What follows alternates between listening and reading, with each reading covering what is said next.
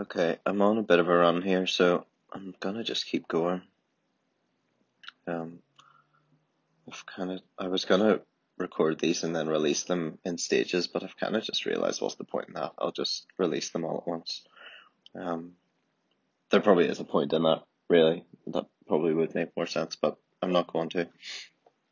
So, yeah, I'm just chilling here on my Sunday evening. I made Katie that, well, I made both of us that dinner, but I made a stack of it so Katie could take it.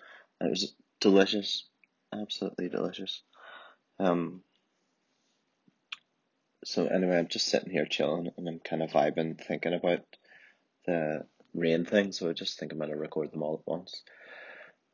Okay, so number one was recognize what's going on.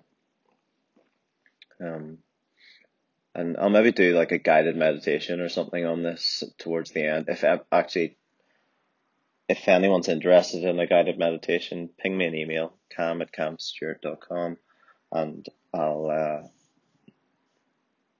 and let me know that if you'd be interested. I could just kind of take us through like a kind of 15-20 minute meditation where we actually pick a thought or pick a pattern that is going on in our life that's maybe related to some kind of trauma, and just hold it in a safe place and see if you could take it anywhere. So I'm happy to do that.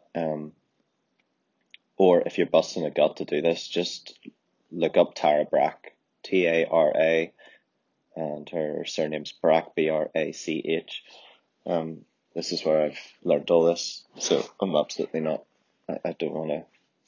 I don't want to put this off as my own discoveries, but it is like the practice that I'm kind of working with at the minute, and I'm really enjoying it. Um, so yeah, the next one is A, which is allow, and um, this was really difficult for me. It still is really difficult for me. I don't think these things. I think we're just continually learning more and more and more as we go through life, and it's kind of the interesting part of this. But allow is about not trying to fix it for me. Being I like to think of myself as strategic, but I don't. But yeah, no, I think I am. I'm not very good at expressing it. I haven't quite worked that part out yet, but I think a lot about strategy. And anytime I identify something that I see as a problem, it's like finding a splinter in my finger. You have to get it out. You have to work a way out. So you poke and you poke and you poke and you poke and you think to yourself, I can think myself through this. And for me, like I think that very addiction was what drove a lot of my depression, because I was actually just mentally exhausted. I was so exhausted with recognizing these things but not allowing them, that um, I allowed myself to just get lost in a trance of thought of trying to figure these things out. And um, regardless of what you believe about, whether they should be worked out or not, or some things should be left a mystery, or you should meddle. You shouldn't meddle with, your experience. Just like just go through it. Like, that's kind of the guts of it anyway. But allowing, and not trying to do anything about it, not judging yourself for it, not jumping into more thoughts about it, which is key. Stop thinking about it and just let it be. Because it's just so easy once you recognize something, especially if you feel like it's something new that you didn't recognize before, which is what happens when you start to practice. Um, you you you I guess the practice is that you should try and resist jumping in to fixing it or thinking about it more. but actually just taking a second, because don't worry, your mind will try to fix this regardless. So that was my big realization. I was like, regardless of how much I try, I will jump and try and think this through loads. So I may as well, while I'm thinking about this right now, and I've recalled the rain thing, I'm gonna try allow. I'm gonna try to allow it, even just for this moment, and see where that gets me. And that gives your issue breathing space. Gives you the ability to almost act as a third party, to act as an observer, I guess some people would say, an observer of an unhealthy thought pattern that is crippling you in some shape or form. I'm sure there's ones that even come to mind when I say that. I know there are for me. And these things aren't easy, they don't just go away at that. But allowing it to be what it is holds this whole thing together, because if you don't allow it, then you can't get any further on. You're just going to jump into more thoughts, and the whole point of this is to stop thinking about things so much, so that you can experience life in its fullness. So you can let go of all the worry and all the things that you think you need to think about. You don't. You just don't. You will, due to responsibilities, in work or home, and just being a human, you're gonna think about them anyway. That's gonna happen. But mindfulness allows us to have these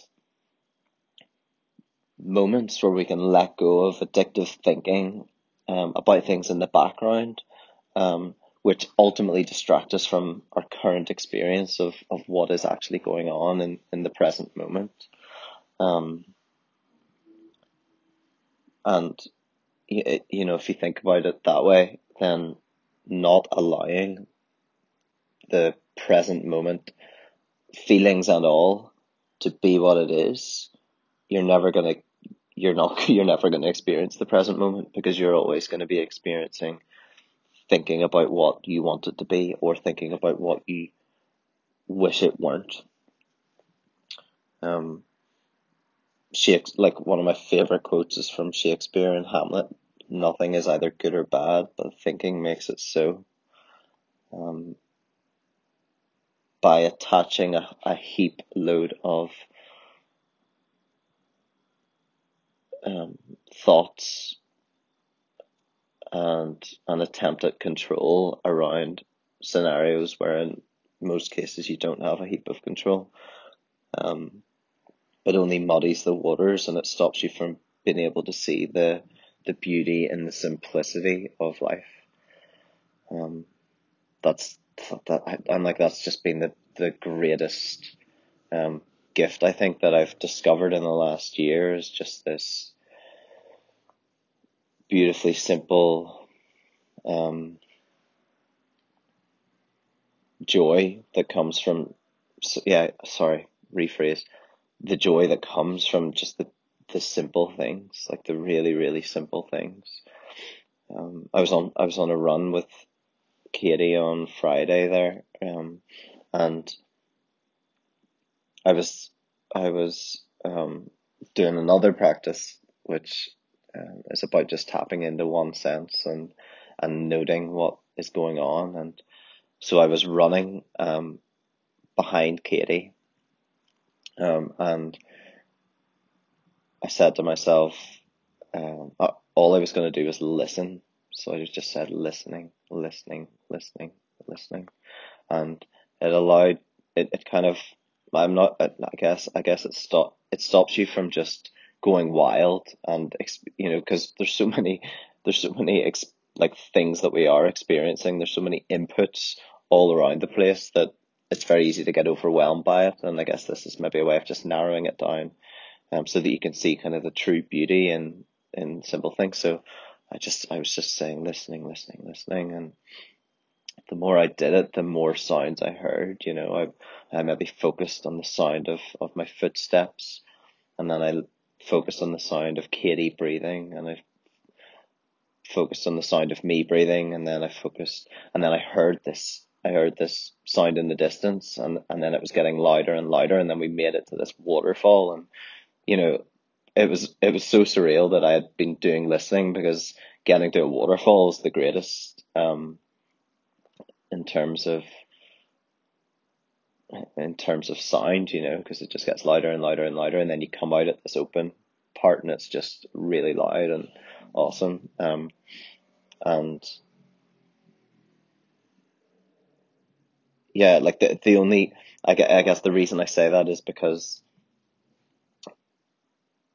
I think it, I think we are so used to the quick hit dopamine hits that social media throw at us, and that basically that our mobile phone enables.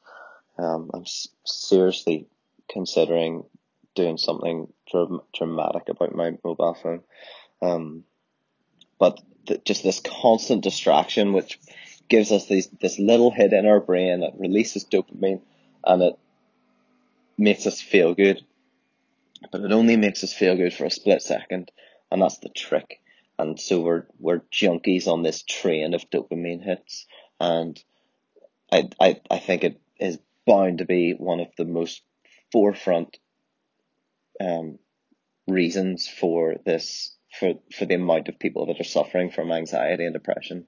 Um, we are so caught up in the always on way of life, and it is incredibly unhealthy, and it shows.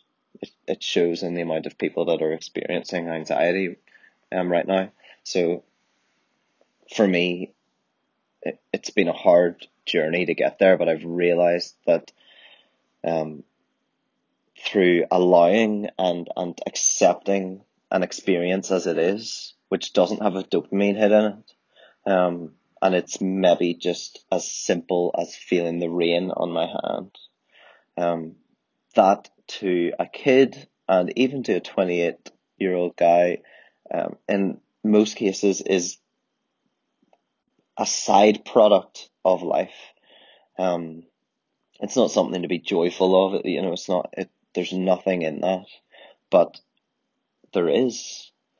Um, there really, there really is, and it it's not always immediate. Um, but tapping into the really simple pleasures of life, the bare necessities of life, as some wise bear once put it. Um,